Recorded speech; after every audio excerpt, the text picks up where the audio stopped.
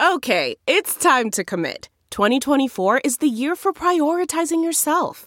Begin your new smile journey with Byte, and you could start seeing results in just 2 to 3 weeks. Just order your at-home impression kit today for only $14.95 at Byte.com. Byte Clear aligners are doctor-directed and delivered to your door. Treatment costs thousands less than braces. Plus, they offer financing options, accept eligible insurance, and you can pay with your HSA, FSA. Get 80% off your impression kit when you use code WONDERY at Byte.com. That's BYTE.com. Start your confidence journey today with Byte. Delve into the shadows of the mind with Sleeping Dogs, a gripping murder mystery starring Academy Award winner Russell Crowe. Now available on digital. Crowe portrays an ex-homicide detective unraveling a brutal murder he can't recall. Uncovering secrets from his past, he learns a chilling truth. It's best to let sleeping dogs lie. Visit sleepingdogsmovie.com/Wondery to watch Sleeping Dogs, now on digital. That's sleepingdogsmovie.com/Wondery. The open metaverse is effectively saying, come spend your time in a new place because of a combination of 1, the economics being better for you, and 2, the principles that we're building our metaverse around being better. Those aren't uncompelling. Certainly the economics are a rational economic incentive and don't require any principles to compel people to come participate. But ultimately, if games really are the entry point, then the games of this open metaverse have to compete on their own terms. Welcome back to The Breakdown with me, NLW. It's a daily podcast on macro, Bitcoin, and the big picture power shifts remaking our world. The Breakdown is sponsored by Nexo.io, Abra, and FTX, and produced and distributed by CoinDesk. What's going on, guys? It is Tuesday, January 18th, and today we are talking about why Microsoft's acquisition of Activision Blizzard is all about the metaverse. First, however, if you are enjoying The Breakdown, I would love it if you went and subscribed to the show, gave it a rating or a review, or if you want to dig deeper into the conversation, come join the Breakers Discord. Over the weekend, we just hit 1,000 members, and the discussion is always really interesting. You can find the link in the show notes, or you can go to bit.ly/breakdownpod. Finally, one disclosure, in addition to them being a sponsor, I also work with FTX. So let's dig into our big news item. And boy, this is going to be a hell of a week already, I can tell. Usually when there's a big acquisition, there's a lot of debate and discussion about what it's about. Not so today, where the consensus narrative was that the big business M&A news of the day was entirely about the metaverse. For evidence of this, look no further than the New York Times headline. Microsoft will buy Activision Blizzard for nearly $70 billion, a big bet on the metaverse. Let's talk the details first. Microsoft is buying Activision Blizzard for $68.7 billion in cash. This is the largest takeover in Microsoft's 46-year history. By the way, how absolutely crazy is it that Microsoft is almost a 50-year-old company at this point? Microsoft's previous biggest acquisition was their $26.2 billion purchase of LinkedIn. With this deal, they're paying $95 a share for Activision Blizzard, which is 45% above the current stock price. Now, you guys probably already know this, but Activision Blizzard is best known for titles like Call of Duty, World of Warcraft, Diablo, Overwatch, StarCraft, Candy Crush. There's been a big push by Activision into the mobile game space over the last few years. Let's talk business argument. Well, for Microsoft, they get 400 million monthly gaming users, which is not bad. And for Activision, they get a huge amount of artificial intelligence, programming talent, resources in general to compete. But of course, there is something bigger lurking. And to understand that, look no farther than last year's announcement that Facebook was changing its name to Meta. So as I said, the dominant narrative in all business press is that this move for Microsoft is all about the metaverse. So what the heck does Activision have to do with the metaverse? There's no crypto or anything there. World of Warcraft hasn't all of a sudden switched to NFTs, right? I think the main conversation, and the one that I want to start with this show, is the idea of the corporate metaverse versus the open metaverse. As we get into that, let's talk about how the metaverse is being built in the crypto space. First, you have platforms like Decentraland and the Sandbox that are trying to really be open spaces for other people to build, to create, to do things, right? They're not really writing the rules per se, or at least they're not writing a lot of rules. Instead, they're saying, come here, bring your avatars, build things. Decentraland pitches to users, create, explore, and trade in the first ever virtual world owned by its users. And of course, that ownership, as we'll discuss in a minute, is really important. The Sandbox says the Sandbox is a virtual world where players can build, own, and monetize their gaming experiences and assets inside an immense visual world.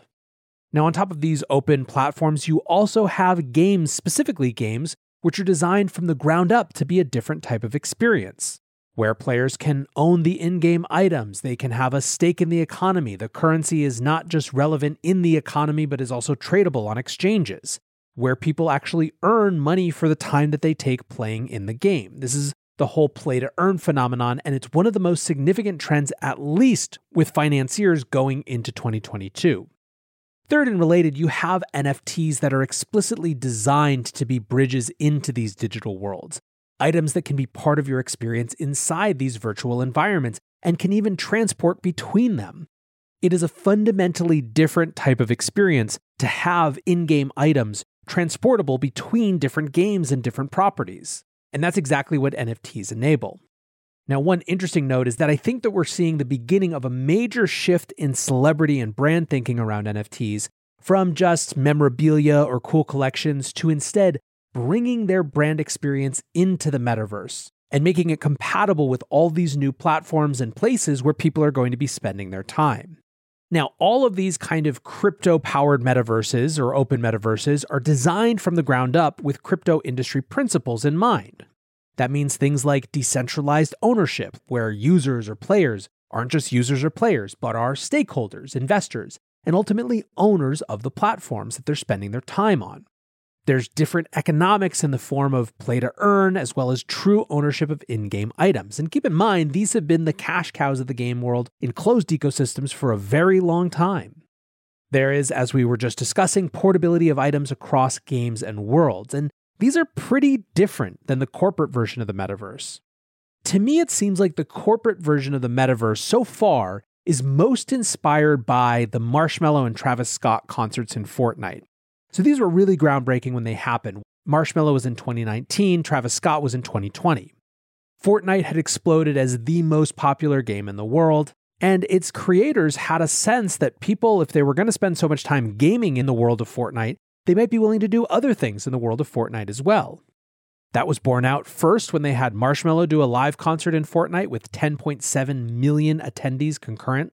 And then that was upped the next year when the Travis Scott concert in Fortnite attracted 12.3 million concurrent listeners. 27 million people overall experienced that Travis Scott concert in Fortnite. These types of events basically showed that the quote-unquote game worlds that people spend time in don't just have to be for gaming. There are, in fact, lots of things you can do. And so, if the place where people are already spending a ton of their time in is World of Warcraft or Fortnite or Call of Duty, and the metaverse is going to be built on top of those places where people are already spending a ton of their time, then the thing you buy to compete in the metaverse is, of course, those super premium gaming properties. And let's be super clear, this is a totally reasonable thesis. Nexo is a trusted and easy-to-use crypto platform where you can buy cryptocurrencies at the touch of a button and start earning up to 17% annual interest that is paid out daily. They support all of the major assets on the market and even allow you to swap one asset for another or borrow cash against your crypto without selling it. Nearly 3 million people in over 200 countries trust Nexo with their digital assets. So whether you're just getting started or you're a seasoned pro, get the most of your crypto today with Nexo at nexo.io.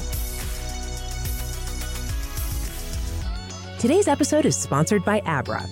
Join over 1 million users and conquer crypto with Abra, an all-in-one, simple and secure app where you can trade over 110 cryptocurrencies, Get 0% interest loans using your crypto as collateral and earn interest with up to 14% APY on stablecoins and 8.15% APY on Bitcoin. Visit Abra.com or download the app from the Google Play or Apple App Store today. Abra, conquer crypto. The Breakdown is sponsored by FTX. FTX is the safe, regulated way to buy and sell Bitcoin and other digital assets. Trade crypto with up to 85% lower fees than top competitors. FTX US is also the only leading exchange that supports both Ethereum and Solana NFTs. You can trade NFTs with no gas on FTX US, and gas is subsidized when you withdraw off the platform. Help support The Breakdown and visit ftx.us today. That's ftx.us.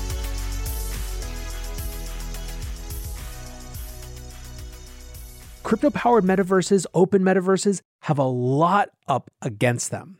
They're going to have to compete against the incredible network effects of the game titles people already like and spend their time in.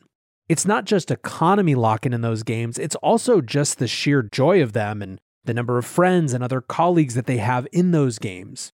What's more, those games are going to have incredible budgets from companies like Activision, now supercharged by Microsoft, that will experiment potentially with creating new types of compelling experiences for the people who are already playing there. Indeed, when it comes to the open metaverse competing with the corporate metaverse, you're dealing with a situation where the open metaverse is effectively saying, come spend your time in a new place because of a combination of 1, the economics being better for you, and 2, the principles that we're building our metaverse around being better. Those aren't uncompelling. Certainly the economics are a rational economic incentive and don't require any principles to compel people to come participate. But ultimately, if games really are the entry point, then the games of this open metaverse have to compete on their own terms. I think here the lessons of crypto-powered social networks are instructive. How many times have we seen crypto social network startup where the whole premise is that you're paid for the content that you produce? So far, at least, that simply hasn't mattered. The thing that you're there to do in a social network is be social, and that means how many people are there matters. In other words, the different economics of crypto social networks can't beat the network effects of Web 2 social networks. For what it's worth, we've also seen the same thing apply in social networks for principles. How many more of these anti-deplatforming channels are we going to try before we decide that it's just impossible? Now, of course, I could be wrong. Maybe Getter actually gets there or something else that we haven't seen yet. But the point is that network effects are really, really hard to overcome. I do think that network effects in games are somewhat less of a barrier than network effects in social networks. People are already often playing multiple different games. And by their nature, gameplay matters a lot too. It's this whole competing factor. But it's still really, really tough. And that's the point. I will say it's also worth noting that it's not clear that just because games seem like such a good candidate to be the first or even primary metaverse use case, that that's actually what will come to pass. There could be other experiences that we don't really understand yet or that we don't have any proxy for that could become extremely significant. And if you're skeptical of that, but also a Twitter user, I'll only remind you that before Twitter, no one was standing around saying, I wish I could text message everyone my thoughts about everything all day, every day. But here we are. Back to this deal with Microsoft and Activision. If you had any doubts that this was about Metaverse, Microsoft CEO Satya Nadella said, gaming is the most dynamic and exciting category in entertainment across all platforms today and will play a key role in the development of Metaverse platforms. So there you go. What do others think of this? It's a little hard to parse through the chatter on Twitter as there's so much engagement farming just with the headlines themselves. But this is a major conversation that people are having. And people have been making pretty bold statements on the space as a whole recently. For example, yesterday, Alexis Ohanian, the co-founder of Reddit and now venture capitalist, made news and was written up in a GameSpot piece called Reddit co-founder says play-to-earn crypto games will be 90% of gaming market in 5 years. The exact quote came from the Where It Happens podcast and was, 90% of people will not play a game unless they are being properly valued for that time. In 5 years, you will actually value your time properly, and instead of being harvested for advertisements or being fleeced for dollars to buy stupid hammers you don't actually own, you will be playing some on-chain equivalent game that will be just as fun, but you'll actually earn value and you will be the harvester. That GameSpot piece has some skepticism. They argue that Axie is having problems with its in-game economy, saying that, quote, player returns from the game are slowly diminishing over time due to players cashing out earnings instead of investing them back in the game. The game also has a minimum buy-in of around $300, a high barrier to entry for many players, with lower-level players often earning well below minimum wage. There was also a lot of skepticism about these comments from Alexis on Twitter, but he responded and basically said that his take is based on the efforts of game builders that he's actually engaging with. He tweeted, "What's so telling is that I'm regularly taking pitches from AAA game professionals who are starting new gaming companies on chain. It's an exciting time to be building games alongside your community of players." Meanwhile, it's not just Alexis that is interested in funding the upstarts. CoinDesk's lead headline today, the same day of the Microsoft news, is Animoca Brands' valuation more than doubles to $5.5 billion in 3 months. So Animoca raised a huge $360 million round, double the valuation. They raised that in October. Soros Fund Management was an investor, among others. And Animoca calls itself the global leader in branded blockchain gaming. They're an investor and publisher that is coming directly at an alternative vision of the corporate metaverse that is an open version. They own the Sandbox and Rev Racing, but also invest in metaverse and blockchain companies such as OpenSea, Dapper Labs, Axie Infinity's parent company. And just today, even announced an investment in Metaplex, which is the company that builds and supports standards for Solana-based NFTs. So in his thread about the announcement of this big round, Animoca chairman Yatsu wrote, "Our vision is to help build and construct the open metaverse based on important concepts such as openness, equity, digital property rights, and non-zero-sum approach where users become citizens with actual ownership and rights. The threat to building a metaverse that is owned by a majority interest comes from those who want to build a closed metaverse, who already have control of all of our data and are monetizing off the data we gave up for free." Now, this is particularly relevant on this day that Microsoft seems to be getting in the game, and it harkens back to a tweet from Udi Wertheimer in October of last year.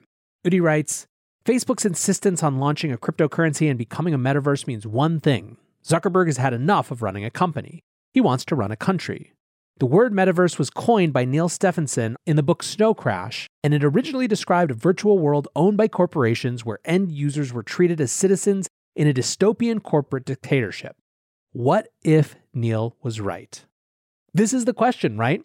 Michael Ippolito from Blockworks says, "I can't wait for all these corporates to realize that the metaverse won't look like Ready Player One."